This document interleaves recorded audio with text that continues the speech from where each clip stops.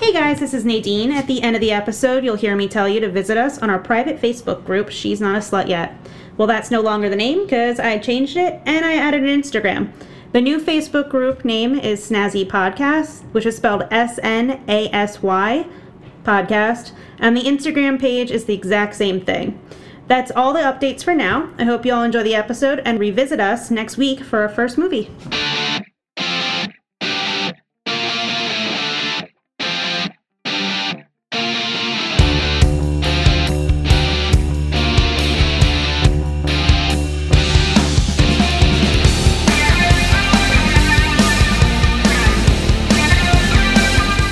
Nadine.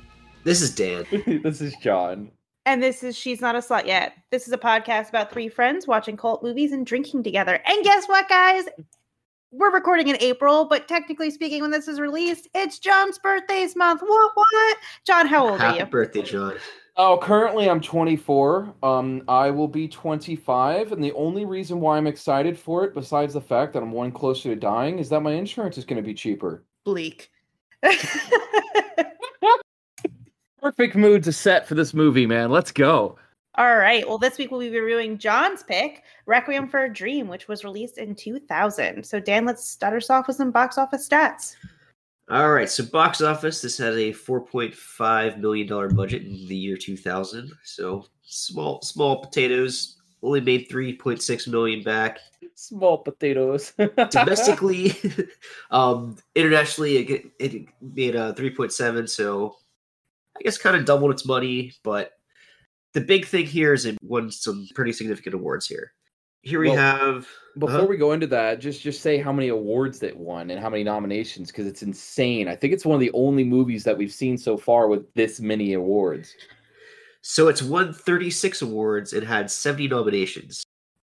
So again, critically acclaimed. Insane.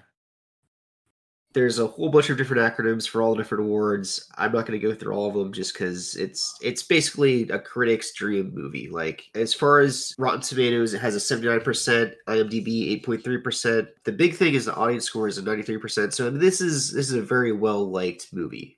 Yep. I do want to mention something in there, just because it is kind of amazing. Dan, I know you kind of skipped over it, but there's two in there. First off, Darren Aronofsky won an ACA award for the best director, a Golden Spike, and a Golden Train award for this movie. That is insane. We want to talk about a decoration. Those three awards are pretty insane. Then it also won the special recognition from the National Board of Review for excellence in filmmaking. Again, ridiculous. So just as Dan said, like this movie is very good for what it is. Now, go ahead, Nadine. There's a lot of interesting facts on here. Yeah, I tried to keep it short. Honestly, I tried to minimize it, so I had to cut out a lot. But what we have, and I left in, I hope you guys enjoy learning. So director Aronofsky asked Jared Leto and Marlon Wayans to avoid sex and sugar for a period of 30 days in order to better understand an overwhelming craving. In preparation for filming, Leto spent time living on the streets of New York, surrounded by people who were in the same situation as his character. He also starved himself for months, which you can tell. He looks very skinny in the movie, and he lost 28 pounds to play his heroin-addicted character realistically. In addition to having a camera mounted to her for certain sequences, Ellen Burstyn spent 4 hours every morning being fitted with prosthetics, wearing 4 different necks, both fat and emaciated, 2 different fat suits, a 40-pound and a 20-pound suit, and 9 different wigs, which is fucking insane. When Ellen Burstyn first read the script offered by Darren, she was horrified by it and rejected the role. Which obviously makes a lot of sense. Yeah, it does. The word heroin is actually never said by any of the characters in the film. It's just called by its street names at the time. You got the bacon. Yep, there's a lot of them. Yeah. There's a lot of street names, and that's actually done on purpose, by the way, by Darren Aronofsky. Yeah, I figured it was like a choice because I feel like they had to have said it in the book like several times. Well, they didn't make it explicit for viewing purposes. So Darren initially wanted the three main heroin addicts featured in the film, Harry, Marin, and Tyrone, to be much younger than they were in Hubert Selby Jr.'s novel and screenplay, but they decided against it because they felt using teenagers would be a little bit too much. Dave Chappelle was offered the role of Tyrone, but he turned it down. Hubert Selby Jr. wrote the novel in 1978 when medical facilities were inadequate and often abusive and uncaring to their patients. Ironically, the film was criticized for showing medical institutions in a bad light, and it did show them in a bad light. However, if you're basing it off the novel, I feel like it's pretty accurate showing because that is kind of how very accurate for how it was back then. Electric shock therapy because someone's doing drugs, yeah, it's a little messed up. Yeah. Premiere voted this film as one of the 25 most dangerous movies. Faye Dunaway turned down the role of Sarah, and Marlon Wayans was initially hesitant to accept the role of Tyrone, thinking the role to be stereotypical on paper. Selby's first day on set was when they were shooting Sarah getting the feeding tube pushed into her nose. The author lasted about 10 minutes before breaking into tears because of Ellen Burstyn's performance, and apparently she did this often. She made a lot of people cry when she was acting. So, I have an entire spiel to go into about that once we get past the movie facts, but let's just end it by saying she is an absolutely amazing actor. Oh, she's phenomenal at what she does, which is why you couldn't replace her with anyone else in this movie. Darren also says the scene where Harry goes to visit Sarah was his favorite scene in Selby's novel. It was the scene that ultimately motivated him to make the film, and it is his favorite moment in the finished film. He feels this scene is representative of the whole story, how it's about the difficulty addicts find connecting with the people they love. Burstyn is actually out of frame at one point at the end of the take used. Aronofsky was pissed when he noticed this during filming. He went to the cinematographer to see what had happened, and he had tears streaming down his face from Burstyn's performance to the point he had fogged up the lens and couldn't see to properly frame it. God, there's so much emotion with the last 10 minutes of this movie. That wasn't even the last of the movie, though, but I think it was pretty substantial, too, because you could see that she just wasn't this happy, bubbly thing. She was going through a lot of loneliness and pain. She couldn't even see the fact that her friends had loved her as much that they needed her in her life. So she felt like she had to go on TV and had to lose weight in order to be important in people's lives. Yep. And an interesting fact for you guys that I noticed that you did not list here, Nadine. So Burstyn's wig, right? When she first originally dyed her hair, the wig that they had her wear was made of was red, which was to symbolize a dream of what she was trying to go for. And throughout the movie, the more she fell apart, the more her hair originally went back to gray of when she was before she had her dream. Meaning she fell apart, and at the very, very end, her hair was so close to gray that it almost kind of looked like it wasn't a wig at all anymore. That was supposed to be the point of it, to match that red hair with the red dress that she was really wanting to have. Yeah. Little interesting fact for you.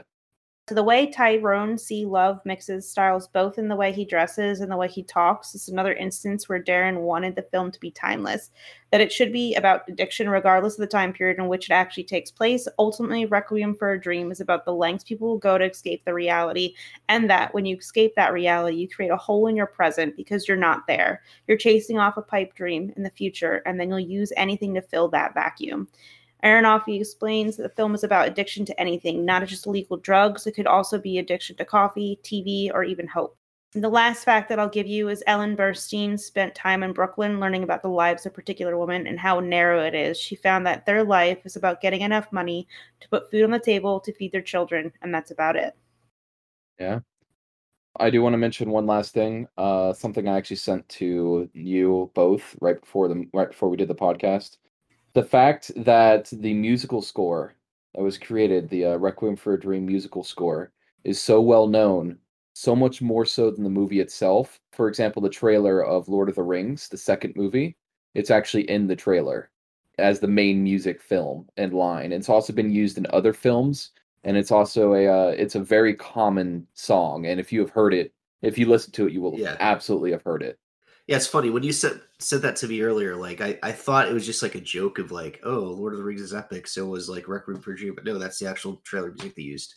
Yeah, like it's legitimately the trailer music, and if you talk to the director about it and why he chose that musical score, because it was mentioned at one point, I don't know where, he said it was to pay homage to that movie. A lot of current filmmakers and directors tie a lot of inspiration to this movie for various reasons. So, anyways, so we're not delaying too long on that. I'm gonna start with the movie synopsis. There's a lot to this movie, so it's gonna be a little bit longer than normal, but I will see if I can blitz through it a little bit, so we can at least understand what is going on. So first off, the movie starts with a 90s style Juice TV show, Tappy Tune, that abruptly gets shut off as Harry unplugs the TV. Sarah, Harry's mother, then locks herself in the room after asking Harry not to take the TV again. Harry is not deterred by his mother's pleading, instead becomes angry and manipulative with his mother when he finds the TV has been chained up to the radiator. Once Harry connives and convinces her mother to give the key to her, he goes to pawn the TV with his friend Tyrone to get more money with drugs, and telling her a promise he always says, "I'll get you another one." After, the guys discuss how they can make a lot of money selling drugs and set out a plan to do so. The next day, Harry's mother Sarah goes to buy her TV back, and the pawn shop guy asks why he doesn't just cut Harry off. You know, she may do better without him, and she says she can't. He's our only son.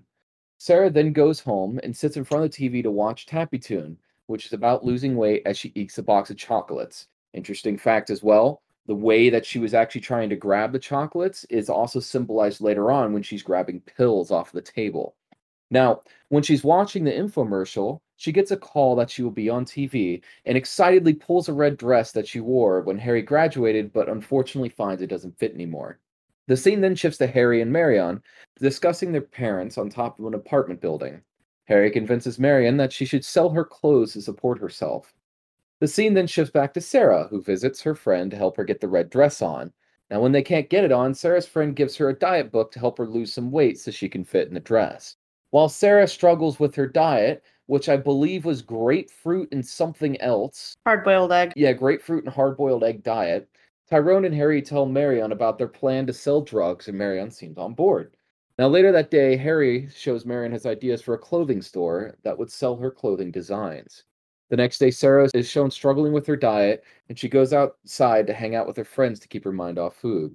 While there, one of her friends tells her about a diet pill that her daughter went on, but Sarah declines as the mailman shows up with her application for the TV show. The scene then shifts back to Harry and Tyrone, as Tyrone leaves to get drugs to sell from his friend. While Harry is waiting for Tyrone to come back, he hallucinates seeing Marion at the end of a pier and runs to her, and she turns just as Tyrone comes back. The guys then take some of what they're supposed to sell to see how much they need to cut. And that scene is also a really, really cool transitional scene from a TV set into a pier. Really, really neat scene. The scene shifts back to Sarah again as she continues to struggle with her diet, even hallucinating food, as she watches her favorite show, Tappy Tune. Frustrated, Sarah goes to bed to try and stop her cravings, but she still can't get food out of her mind. Fed up that her diet is not going as easily as she wants, Sarah gives up and calls her friend Rosie to get the name of Dr. Rosie's daughter went to see. Now, as Sarah's getting the number for the doctor, Harry and Marion are having an argument in their flat because she's going to dinner with her ex-therapist that she used to sleep with. Harry doesn't want her to see him, but she feels she has to because if her parents found out that she stopped going to therapy, they'd cut her off. Now, while at dinner, Marion eggs on her therapist as she asks him about his wife and pretends he has food on his face, though he will have to leave for the bathroom. The next day, Sarah arrives at the doctor's office. She was told about as an extremely short visit with the doctor who basically just prescribes her diet pills and then leaves. From there, the scene shifts to a really, really iconic montage of Harry and Tyrone selling drugs as Marion designs new clothes for a store that they buy with the money Harry gets from selling drugs. The scene then shifts back to Sarah going over 4 diet pills she has to take. Sarah is then shown being incapable of sitting still as the day goes on, even dances while she's eating a sandwich. Later that day, Tyrone is hanging out with a girl in his apartment, admiring his new mirrors, when he has a flashback to when he was a kid telling his mom he told her he would make it. The girl in his bed then asks him what he's doing. He says, thinking about all the nasty things I'm going to do to you, and jumps on the bed with her. The scene then shifts to Harry and Marion at the beach, talking about Harry getting a new TV for his mom for everything he put her through. Marion thinks it's a great idea and wants to get it immediately, but Harry wants to get high first. As Harry and Marion getting high, the scene shifts over to Sarah taking her pills for the day and the effects they're having on her. Marion does not stop moving all day long until the end of the day, where she takes her 4th pill, a sleeping pill, which finally stops her from constantly moving.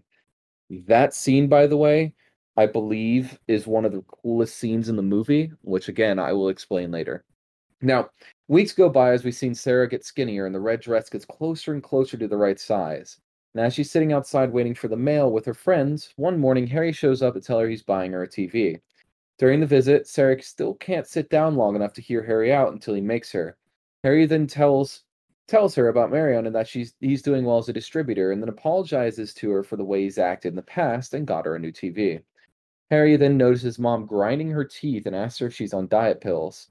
She tells him he is, and Harry freaks out, telling her she'll die from those pills.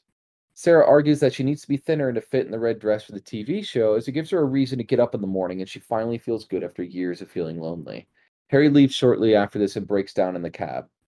The scene then shifts to a fall night where Tyrone is talking to a supplier who wants to promote when they got shot up in the car by a rival gang. Tyrone runs from the shootout and gets arrested. Now, after Tyrone is arrested, we go back to Sarah, who's shown to be feeling the same effect her diet pills gave her in the summer as she got used to them. Sarah then calls her doctor to see if she gave her weaker pills, and they assure her she's just getting used to them before they hang up. Sarah, not completely believing them, decides it's the pills, and then turns on the TV where she begins to hallucinate that she's on her favorite TV show and the fridge is shaking to get her attention. That evening, Tyrone is bailed out by Harry with most of their money and finds out that the main supplier bailed to Florida until the gang war is over. Tyrone says there's one supplier left, Big Tim, but he only sells for pussy. Now that night, as Harry is sleeping, Marianne is having trouble staying asleep because she's fiending for another. She's wanting another fix and convinces Harry to use the last of what they have, even though he warns her that's all they have left. While getting Marianne water before they push off, he notices his injection site in his arm is turning purple and bruised. The scene then shifts to show a skinnier Sarah at the doctor's office, clearly out of the sorts. The doctor talks to her for less than a minute, but never looks at her as he hands her a script for more pills and then leaves. After the doctor leaves, we go back to Marianne and Harry after finding out that Tyrone couldn't score. Marianne blames Harry for them not having anything, and Harry, rightfully pissed off, leaves to find Tyrone. Tyrone then tells him that a shipment will be coming in, but it will be double the cost. Now, with their cash dwindling, Harry goes back to Marianne and tries to convince her to see her ex-therapist to borrow money from him. And, well, that conversation was messed up. Basically prostitution. Yeah. After some convincing, Marianne agrees to go to dinner with Arthur and sleeps with them to get the money that Harry needs. The scene then shifts to Tyrone and Harry going to a grocery store to get the drugs that came in an orange truck from Florida. Halfway through the sale, someone comes out and shoots up the place and takes the truck. The guys then make a plan to go to Florida to meet up with Tyrone's friend who fled the city to get more products since there wasn't any more in the city. With that plan laid out, we go back to Sarah, who's clearly lost her shit from the diet pills. Sarah wakes up after a bender in her red dress with the phone off the hook. The fridge then starts to jump at her and she freaks out. The scene then goes back to Harry as he arrives at his and Marianne's apartment where she blames him for not being able to score while letting him explain what happened. Harry then gets the number for Big Tim and gives it to her, telling her to go hook up with him as she needs a fix so bad, and then leaves again to find Tyrone. Also fucked. After Harry leaves, we switch back to Sarah trying to watch her favorite show as her fridge jumps at her again. While she watches the show, she hallucinates she's on the TV again, to the point that her TV self and TV host project themselves in her living room to ridicule her and chase her out of the apartment. Sarah, in a panic, then goes to find the TV studio where they call an ambulance to come collect her because she's clearly out of her mind. Harry leaves for Florida. With Tyrone as his mother's being taken to a hospital and Marianne freaks out, she begs their friend Angel to give her a score, and when he can't, she calls Big Tim to get what she's looking for. On their way down to Florida, Tyrone sees Harry's arm for the first time and warns him not to shoot up in that arm. Harry does it anyway, despite the clearly growing infection in his arm. When Harry is on the road, Marianne meets up with Big Tim and basically prostitutes herself for drugs. As she's leaving, he invites her to a party where she hints she can score more, and Marianne declines, stating she isn't quite hooked yet. After Marianne hooks up with Big Tim, the scene shifts back to Harry and Tyrone at the hospital, where they're both arrested for drugs after the doctor sees Harry's infected arm. As Harry is getting arrested, Sarah is being tied down in her drug state and force-fed. Sarah keeps spitting at the food out as they force her to eat. Because Sarah refuses to eat, the doctor comes back and prescribes her more meds, instructs that she gets a feeding tube put in. And this is where it starts really unraveling the movie. The scene then shifts to Marianne getting ready when Harry calls her and asks her how she is. Marion begs him to come back, and Harry breaks down and promises he will, even though he knows he can't. When they hang up the phone, Marion looks dead inside. The scene then shifts back to Sarah as the doctor convinces a clearly not in her right mind Sarah to sign off on electroshock therapy, as all the other treatments he tried were not working. From there, the scene switches back and forth between Harry getting his arm amputated after being sent back to the hospital from the prison, Marion being the center of attention at a sex party, basically prostituting herself in a group, Tyrone working in the prison and being abused and racist, a lot of shit in the prison, and poor Sarah getting electric shock therapy. After the jumble of scenes, we see Harry wake up from a dream of Marion on the pier and realizes that she was not going to come for him. Sarah's friend comes to the mental institute and break down from the sight of their friend being so broken. Marion is seen smiling on the couch with a fairly large amount of drugs she scored from Big Tim's sex party. Tyrone is seen in prison alone dreaming about his mother. The movie ends with Sarah hallucinating that she's on her favorite show, Tappy Toon, where she won the grand prize, and her son Harry, with both arms still there, comes to see her on stage and hugs her. This movie, guys, and that's the end of the synopsis, this movie is messed up. It's dark. Now, I have a lot to comment and actually get excited about when I want to mention this movie, but the very first thing I want to bring up, that I'm sure both you guys, noticed, is the repetitive drug scenes, right? Every single time they use drugs, the scene of when the drugs went, you guys know what that was meant to be, right? Like where it starts going into the bloodstream and it shows like it bubbling and all that stuff. It's inaccurate, but I knew what they were going for. His eyes would not have been pinned the way they would. They would have been wider. It was supposed to be more of like a trippy scene, and the reason is because it was supposed to demonstrate the length of how long the drugs actually worked. Because later on in the movie, the scenes were sped up really fucking fast. And then they would just be a short high and then back to the depression rather than an extremely new experience, And I always thought that part of the movie was actually really, really well done, even though a lot of people don't really like that particular thing. So I had to get that out. But Nadine, what did you think about this movie, man? I really liked it. Honestly, the person that I felt the most sorry for, because this is not a movie where you're not going to feel sorry for anyone in the movie. You are going to feel for these people when you watch it. But the person that I felt most sorry for was Sarah. Because to be honest with you, I don't think this was a choice for her. Not that any of this was a choice for any of them, but I feel like she felt like she needed to be smaller in order to be important to people and needed to be seen and loved, even though she already was loved. Because she was lonely, because she missed her husband, her son wasn't around anymore, and she felt like she couldn't get that kind of love again. But she took it on herself. But not even just that. Mm-hmm. She went to the doctor's office. She was trying to do it the right way. I mean, she tried doing the diet at first. Of course, it failed. It was an extreme diet. You can't do something like that right away. You're setting yourself up for failure. You're not going to lose the weight. As soon as you get off that diet, you're going to gain it right back. That's not how you want to diet. But when she went to the doctor's office thinking that she was going to get diet pills, he could have done something else. He could have looked at her and said, you know what diet were you on? Let's see if we can't fix you up with a different diet. That diet would not be the right diet for you. You know?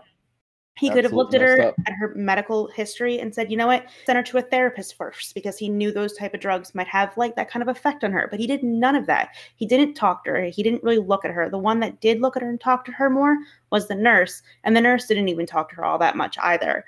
They just gave her the drugs and sent her on her way. And when she went back to the doctor for her visit, he didn't even hear her out. She clearly was out of her fucking mind. He could have stopped this at any fucking point. She may not have ever been at this point or ever lost her mind if it wasn't because of his negligence as a doctor. He did not do what he was supposed to do. There's different points in this movie that, and this is one of the reasons why you mentioned that a lot of the people that watched this movie around the time period, a lot of the people in the medical institutions hated this movie, because it showed all the negative, ambiance and scenes that come from people just wanting assistance. Like most people nowadays, how really easy it is to get drugs and shit from a hospital. You just go and say you have something, and most of the time you can get it, depending on what it is, right? And that's what was really shown for Sarah. And although I 100% agree with you, because her acting was the movie, honestly, the movie could be centered around her acting alone and remove all the other characters, although it wouldn't be as in depth, it would still be a good movie because her acting was impeccable for the character of who she was playing. Which brings me to another thing. Dan, do you remember that scene where she took like the medication or the diet pills for the first time and basically spent the entire day cleaning the house? Yeah. Do you know how they did that? Like the shot where they kind of like Yep. pan across and she's like sped up. Yeah. They probably just like moved the camera very slowly and filmed her doing that. Yes. And because of the budget they had, they actually set up fake walls like normally they do, right? But they just had a camera on a timed movement across, and she spent like 30 minutes to almost an hour cleaning to get that scene right. Yeah, the cinematography in this movie is just brilliant. Yes. There's so many. I feel like this movie pays so much homage to older cinematography that was forgotten about. Before all the great transitions and graphics, and you were wowed, and you could just use the fade to black and then into another thing because you didn't care about it anymore. They had to do amazing cinematography because it was hard to transition scenes. Very hard. They didn't have the technology as much as they did before. The small details and the transitions. Or how about when they had the cameras that they had to wear? The close-up camera. And there's actually a term for it. The director of the movie actually, it's known as his type of camera shot because he used it so well in this movie where it would show someone running, it would show someone in a stressful situation, it would show someone really up close getting larger and larger and showing what the person is feeling just because of how the camera was positioned, because it got every shake, it got every emotion eclipsed. It's really, really good camera and cinematography work. It definitely is good camera and cinematography work, but I would have to say the actors that they picked for this movie ended up acting the parts that they did were phenomenal in their own right, because each one of them made you either hate the character or love the character. Like Sarah, we all feel for her. We all love her. Harry, I have mixed feelings about him because I think Jared Leto did a good job being an asshole, but also an asshole that you kind of were like, you felt for because he was in situations, and I knew, like, he never actually wanted to have his life like that, but he made choices that ended him in the position that he was at the end of the movie. That's the point of the movie, though, Nadine. No, I know, but I'm saying is the actors did it so well. If you didn't have the actors that you did there, I'm not saying that another actor couldn't have done it, but they did it so well that it made it more, like you could connect with them. To that point, I don't feel like I like Harry's character. He's my least favorite, but I still feel for him. The acting cast, the main acting cast, and the main characters were amazing. Yes. The people that were played, their acting, the amount of depth they went into. When we originally reviewed some other movies, we were always roasting on the acting, like first and foremost. Yeah. Like we always talked about how the actors, like certain actors, just made certain characters completely worthless. In this particular case, every actor did the exact opposite. Every single character in this movie had such a personality, and the trauma made it so real. And that's the thing about a movie like this. If you don't get good acting, then it loses all of that. No matter what cinematography you do, no matter what musical score you do, no matter how horrible the scenes are, it turns it into a comedy. It's such a hard line to get a true drama from a low budget film like this, and such high quality actors that, in my opinion, is just amazing all around. They did a good job. I think for you guys, because you guys are more tech, you're more into that portion of it. Like Dan really likes the way things works and are put together. John, you're the same exact way. You guys both like the cinematography, the way they put together the music. I like the story. I still listen to the music. By the way. Yeah. Even now, after 20 years. Yeah. But for me, I like the story, and I like how the actors can make the emotions from the people that they're portraying hit me. And I would say that every single one of them did that. That they did that. There was points where I really hated Marion because she was blaming Harry for things that he had no control over and not even attempting to listen to him. But it made sense because she had, at that point, and not in the beginning of the movie, but by the time that scene had come up, been so addicted to what she was and craved it so hard that it controlled her personality to the point that she wasn't who she actually is anymore. Yeah. And that one thing I have to say about this movie, outside of the actors and stuff, is there is a very, very important thing to think about when it comes to this type of movie, right? So as we know, this is what type of movie is a downward spiral. It slowly gets worse, is supposed to be the movie. Now, after spending a lot of time thinking about it, I came to an interesting conclusion about this, if I can spit it out correctly. The movie, when you look at it, you can actually segment into different parts. Each scene leads perfectly to another one in different ways, right? But it all comes down to the title of the movie. The definition of a requiem is supposed to be a song or a musical composition for the dead, or an act or token of remembrance. I'm literally Google definition right here. But the importance of this is that it's supposed to be a song of the dead, which means that this is the Requiem for a Dream, not excluding the musical aspect to it, because the music tied so heavily into the movie, and that musical thing came along when every important part of the movie started playing. But it's supposed to tie into that it's where dreams go to die. It's a composition of how dreams die, because every single one of these people in this movie had a dream, had an awe-inspiring dream, and they turned to something to get them away, and maybe something that would help them go to the dreams. But you can see their loss of control in multiple different ways, such as Sarah's hair turning back to gray, thinking she had it in control when she dyed it like she wanted her red dress, to have it slowly turn back to gray, Harry losing his arm, just slowly spiraling out of control because their dreams had died. And at the very, very end of the movie, when all four of them are curled up in the fetal position, every single one of them in the exact same position, you realize they finally understood, and not per se regretted, but realized that their dreams were over. Makes a lot of sense. To piggyback actually off that, one of the facts that I left out was that something that the director stated. He named the people after what they were after. Sarah Goldfarb, she wanted fame, the golden lights, the stage. She wanted to feel love that she couldn't have anymore. Harry wanted money, so Goldfarb. Marion, again, she wanted love from her parents, but she wanted money too. Silver, Marion Silver.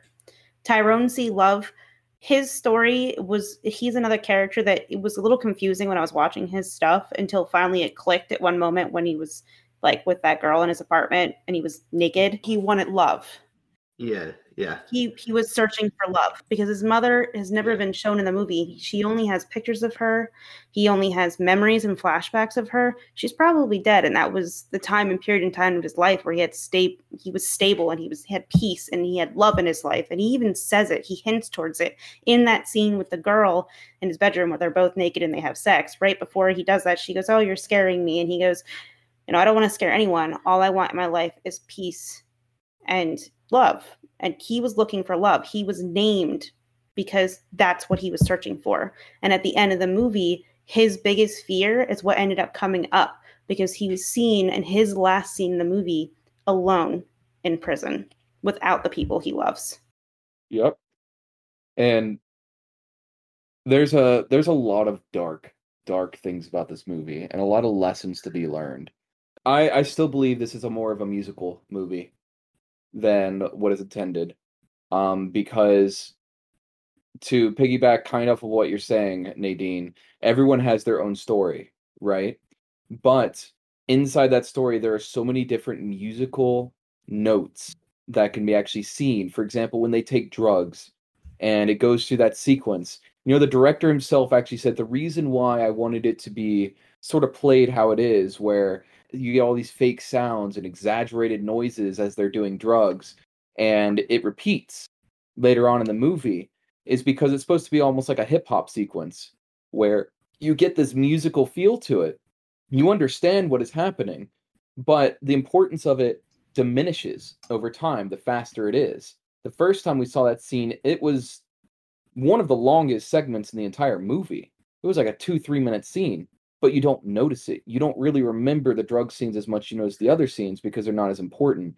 But they play such a vital role in breaking the movie into different segments, almost as if it's like a film musical. Because every single time it gets worse and worse, that drug segment shortens just a tad bit more until the very comes close to the very end when it's only a couple seconds long. Yeah. And then you tie in the music, the actual music of the film, which, bless his fucking heart, the music producer for this film really, I'm not sure if he was on drugs because he came up with something beautiful. But every single time you hit that moment where it's like things can't get worse from here, the music plays as it does to prove a point that obsession will continue taking you down different routes and into different parts of that musical, piece. And like when I think about this movie, yes, I always remember the trauma of drugs, and one of this movie is the biggest reason why I refuse to do hard drugs, right? But not only that, but it also brings what it reminds me of is the music and the musical aspect of this movie, because it was such a weird sensation watching a traumatic film and not remembering the key parts of the movie that make it so beautiful. Because a lot of people, when they watch this movie, get that emotional connection first and they get traumatized. I mean, come on, the movie's freaking traumatizing, but there's a lot of key elements in the movie that honestly don't deserve it shouldn't be in a budget $4.5 million film. The quality and the quality of work in this film should be way more of a budget. You see films nowadays that have 100 times the budget but can't even come up to 100th of the story and quality that this movie progresses. Can you hear me fangirling? Because I am. I love this fucking movie in every single possible way. Yeah, I can hear it a little bit, but I think the budget actually adds to it just because it makes it more realistic. It's more grounded. I actually was about to say the same thing. I was about to say that it really makes you feel like it was like they were maybe not with some of the more fanciful camera takes, but it was like sometimes you were watching a home movie, especially in the beginning, not so much at the end, because the way that they'd shot some of the scenes, especially towards the end, was someone who clearly was trained to do it.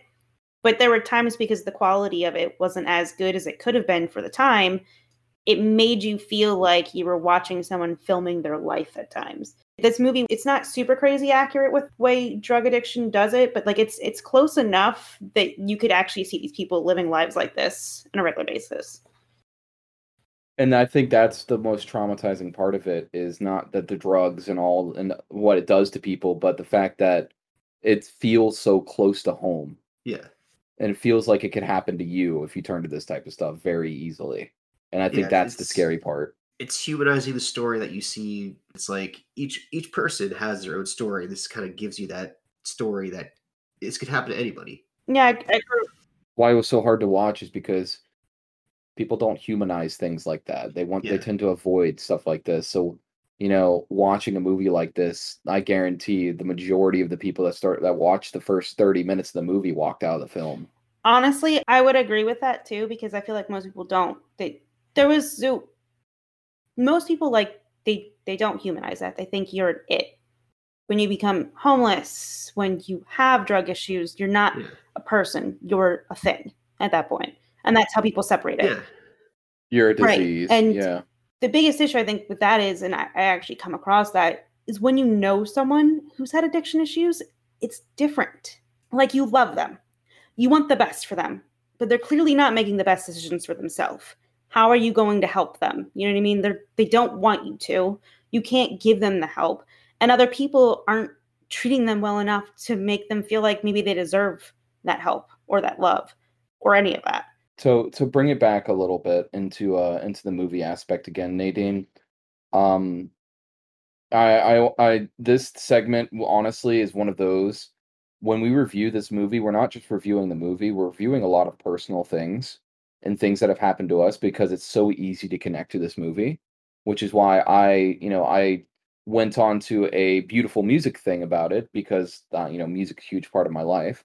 Nadine went on about all of her her experiences and Dan. But when and Dan. But bringing things a little step back so we can kind of stay a little focused more on the movie. I do want to ask you guys what was, and without like showing or giving too much of a reason why, what was the hardest part of this movie for you to watch? The hardest, most difficult part. Dan, you go first. The hardest part for me to watch, I honestly am gonna say the refrigerator scenes with like when she starts to hallucinate. Well, That not like I I'm don't. talking. Although I get where you're coming from, that's a cringy scene. I mean, like hardest, like you had difficulty watching it because it hurt or something like that. Not like hardest because wow, that's shit. Like, don't get me wrong, everyone hated the refrigerator scene. It's a meme. No, that's not what I was saying at all. I think what I was saying was like I guess like the other stories there was kind of I didn't really kind of connect as much with those characters. Like at that point when I realized like the mother was going down the spiral too, and like she couldn't really come back. That was what hit me. I don't know if is kind of answering the question the right way, Yeah, it does. but that's Like the that's the part of the movie that stuck out for you the most and was the most yes. close to home or hardest to watch. Um, to go on to share mine, Marion is my favorite character in the movie. Not for, her character itself, but what she actually went through is the most difficult for me because, imagine being in a situation where you're being reliant on someone and you lose everything slowly and they tell you that you should figure it out yourself, gives you a number to go prostitute yourself, and you have no other options because he was the only person that you were actually with or knew. You gave up everything in your life to be with a person, and then it finally culminates at the end where she puts herself on display, um, in in an environment that no woman should ever have to go through, first of all, but in an environment that culminates from all of the experiences she had before. That part, I actually had to look away from the movie. That was really difficult the first time I watched it. The second time I watched it was even worse because I was older and then I realized even more implications of it. But like that part of the movie struck out to me as the most difficult by fucking far. Even losing your arm is something else. Losing your mind is something else, but losing your dignity is probably the most difficult thing to accept out of the everything that happens to all four. I'd rather even go to jail, personally. What do you think, Nadine? What's your most difficult scene in the movie to I watch? think my most difficult scene in the movie to watch, I have an option between two. Oh, say them both. Say them both. You always I have two always have two options. options. The one was the scene with the doctor when she went the second time around, and she clearly had started to lose her mind because the drugs were fucking with her brain at that point. Sarah, it hurt to watch because she clearly could have been helped at that point. She could have never gotten.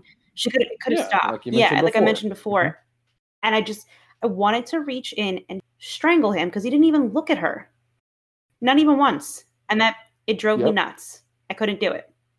What was the other difficult part of the movie? I think the other difficult one was watching her having lost her mind, having none of the treatments work, having them force feed her and not even caring that she was a person, just having a conversation, complete and total conversation Oh yeah, they were just talking as they over were her, literally not even giving a forcing shit food about in her. her mouth.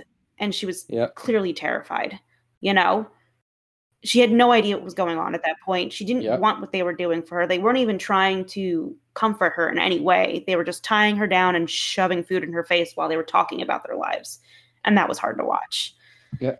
To bring this segment sort of to a close, I'm gonna do one last one because again, this segment is one of those that we could go on indefinitely about, and I'd rather not, because then you really start tying it into personal things. But I want to ask the exact same question, but not the hardest. But what was your favorite scene in the movie? Something that was iconic to you, or you remember instantly when you think about this movie.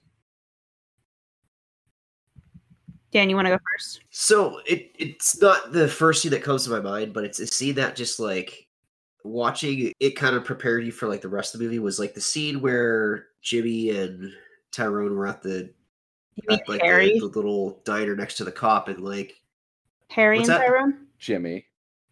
He calls Tyrone calls him Jim. All right, Harry. Jimmy and Harry. Yeah, Jimmy. yeah, but you see the scene where he's kind of like imagining taking this cop's gun and they toss it. I was like, wait, there's no way that could happen. And then I realized like it's his imagination, and that kind of prepared me to kind of see like what else this movie had in store, because that was kind of like opening up what was going on there. For me, again, my actual favorite scene was the final scene in the movie, followed by a close second of when he had his arm amputated and he woke up in realization. But really, it's the final scene in the movie where everyone turns to a fetal position, the exact same position, showing that at the very, very end, when everyone's at their final, the worst possible location they can be, everyone is just the same person after all. Everyone is in the exact same situation, at absolute rock bottom. Yeah.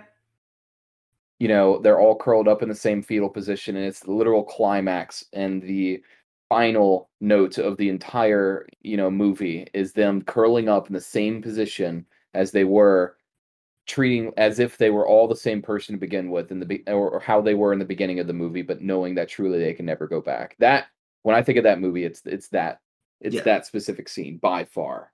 But the close second is definitely when he wakes up in trauma, realizing his arm is missing. Yeah, which I still have nightmares about. I'll follow up on my own and say like there's a lot more memorable scenes, but for some reason that's the moment I was like kind of intrigued by the movie.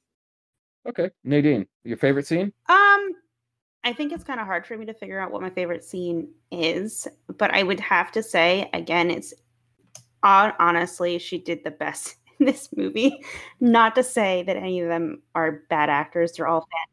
Sarah, the person who played Sarah did the absolute best of the act work. Drew me in 110%. And in the scene where she and Harry are talking, he's coming to tell her he bought her a new TV, is a scene that I think hit me the most because it was an addict telling an addict that they should stop doing the thing that they're addicted to. And that. Yep, and getting angry that they couldn't even connect. When they couldn't even connect when she was telling them the reason why she was doing what she was doing. And it was really sad and it was really heartfelt. And you were like, wow, now I really understand. She's very lonely. She's very sad. She doesn't really have anything, or she feels like she doesn't have anything. Yep. And then the one thing that she wants comes to tell her not to go for what she wants. Right. And to say, let's go back to how it was before. And he kind of just leaves her. I mean, I know he said he had to leave, but did he, like, maybe he could have spent more time there. Maybe he could have seen her again.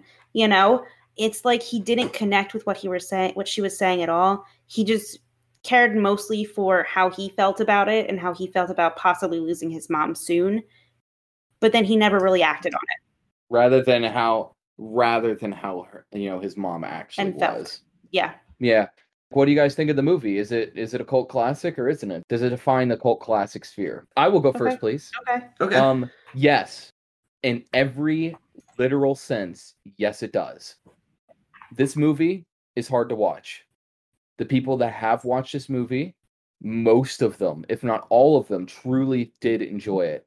And it left long-lasting impressions on people. And on top of that, this movie is referenced in a lot of current culture with the music that came from this movie. So I'm going to say absolutely in every possible literal sense. In fact, more so than most of the movies we've watched before, with only one or two that I'd say is, more of a cult classic than this. But I feel like this is a good example of a cult classic.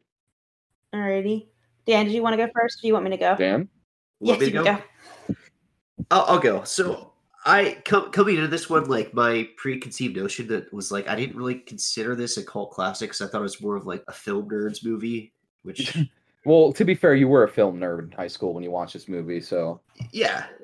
But as I watched it, I realized that the music alone makes it a cult classic. It's so understated. It's like an understated movie that like I feel like everybody's seen at least once, and probably the joke is that you've only seen it once, and probably because you never wanted to see it again. Yeah, you've seen it once and you never want to see it again. Yep. but like it's such like an iconic movie that stylistically, story wise, like the actors and actresses in the movie, like it's a cult classic. Oh yeah, I will 100% agree with you, Dan. This in every literal sense that the music alone gives this movie the cult classic. Honestly, it's cult music too. Nadine? Okay, so no, I'm just kidding. It's a yes, obviously. This movie is definitely a cult classic. It's not even just the music, which is one of the bigger reasons why it is, but I think it has a couple other aspects of a cult classic movie. It definitely goes into the range of taboo. It pushes people to the limit where they're kind of like shocked by it. And even if they don't watch the movie again, they're not going to forget it. They're going to mention it. They've seen it. Maybe they do watch it a million times because they love the movie. They're a film junkie, or maybe it just hits them the right way. But it is a movie that pushes people's buttons and they don't forget. So I would say for sure it's a cult classic. Yep. Yeah, it's a traumatizing movie that will remain with you in pain for the rest of your life. So let us rate the movie. Nadine, you start. What do you think this movie should be rated out of 10? I actually would want to give it an 8. I know it's not the highest score. I've actually never rated a movie a 10 yet.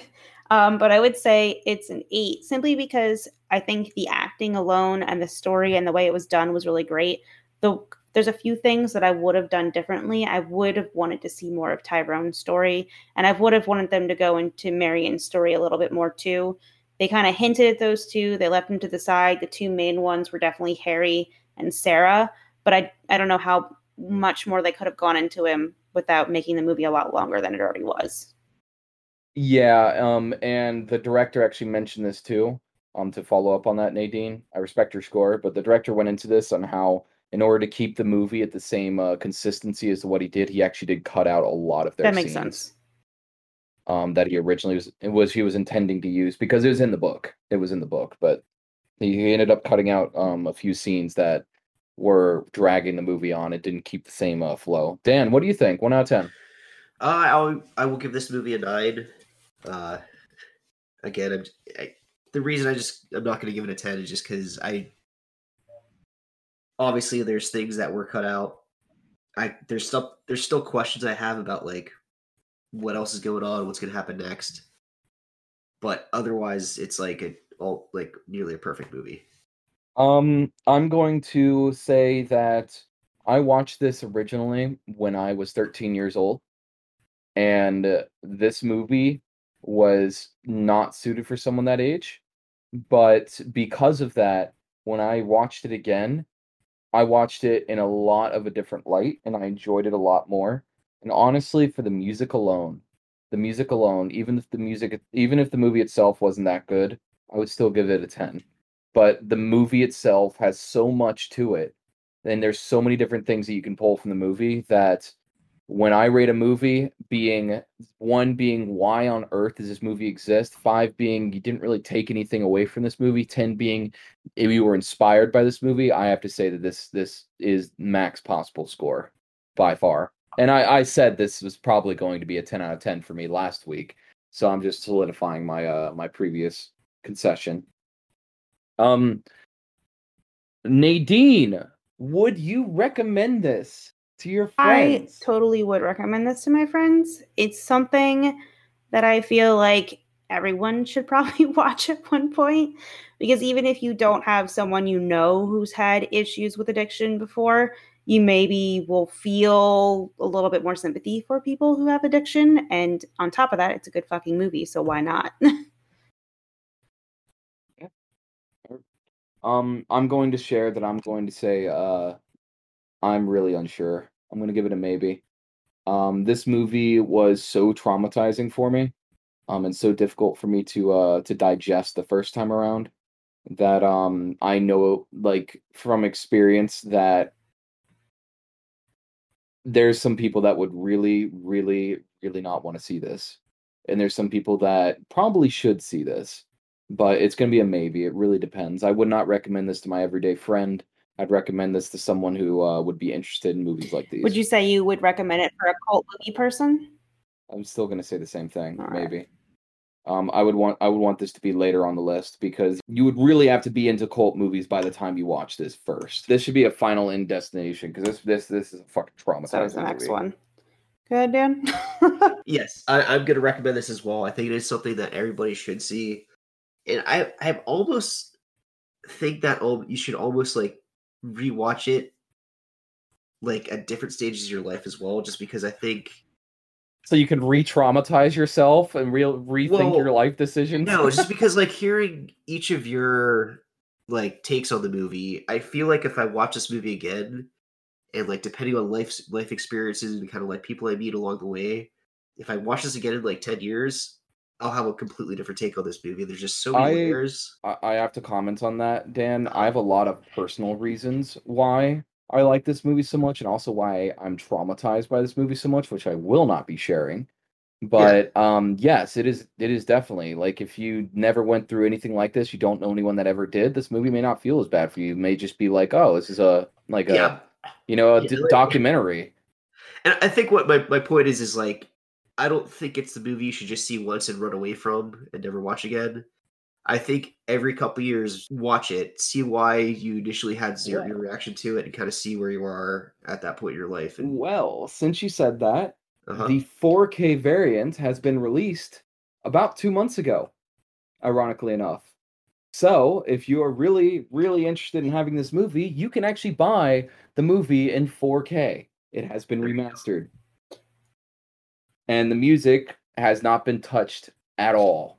It is the exact same way it was. Which, by the way, to share something before we start closing it out and, Nadine talks. I learned that song on piano. That was one of the very first songs I learned on piano. It's a very, very easy song to learn, but it was really, really weird to play something that traumatized me so much, and it's still, to this day, one of my favorite songs. Go for it, Nadine. I would say I agree with Dan with what his statement was with, you want to watch this movie every few years. He's not wrong. Because the first time I watched this, I was a lot younger, and, I wasn't as mature. I did have experiences with people who had addiction in my life. And now that I'm older, I view it in a different way. Because at that point, I viewed it with upset. And now I view it recollection. Right. And now I view it as, understanding. Okay. Well, Nadine, I think we should end it here. You got it. So if that's the case, we're going to end it here because we are at like an hour and 11 minutes, although we're probably going to edit about 10 minutes out of this. I have to say, I hope this was a very interesting experience for our viewers because most, if not all, of the movies we've watched have been very lighthearted and very fun or just comedy, just very interesting movies. This is the first extremely dark movie that we've watched. And honestly, I don't regret it. I think it's also one of those movies where, like, even if you don't watch it, which is the reason why we put the synopsis in the front, is like, if you don't want to watch along with us, you've never seen the movie before, you could still listen to what we think of it and actually know what we're saying. I am interested in the fact that to see what people do say, because usually when we watch these movies, we're making fun of each other and laughing the whole time. And this one was one of those movies where it was a little bit somber. I still made fun of Dan. I mean, here's the thing though. When Dan, we bring him onto the podcast and he brings in a movie like Surf Nazis Must Die. Jesus Christ, I thought this was going to be the one episode. It's never going to end, Dan. we bring in a movie like Surf Nazis Must Die. I have to counter with Requiem for a Dream just to prove the difference in quality and taste. I'm not even gonna. I'm not gonna react anymore because it'll just be a joke for me and Nadine. Then you could just listen and suffer. But you do make a good point, Nadine. Instead of making fun of each other, it is nice to have a movie where we're just traumatized together, huddling together, drinking hot chocolate and shivering. Like that's something I like. Well, The next movie you guys might feel the same with. I'm not really sure. I've loved this. It's one of my top 10 favorite movies in the entire world. So I'm going to close it out so I can tell you what movie we're reviewing next week. So if you guys have any movie recommendations or want to talk about movies with us, you can find us on Facebook through our group.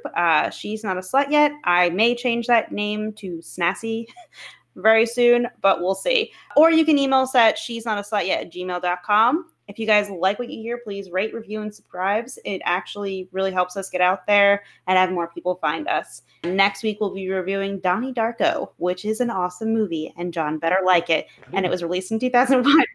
Oh, I'm gonna give it a 1 then, man. That's gonna be it. I'm gonna be like, yeah, I normally would rate a movie You've high never of seen this it, John? quality. No, I haven't. Okay. In fact, I've never seen Predator Okay, either. Predator, you're gonna hate. So, I mean, we have You're some gonna movies. hate Predator, John. You're gonna hate it. Well, I'm actually thinking Dan might not like My Neighbor Totoro. I don't think he's gonna like it either. We'll I don't see. think he will. No, but I know you will. I love that movie. I grew up with that movie. But I love it. Donnie Darko, I actually do think you're really gonna like, John. It is kind of a darker movie, and they do shoot it pretty well. And is it a Darko movie? A Darko movie. But it's actually really good. And it has both the Gyllenhaals in it. So yay! All right, guys, we're ending it here. Come on, let's close it out. I will see you next week. We will all see you next week. See ya. Bye.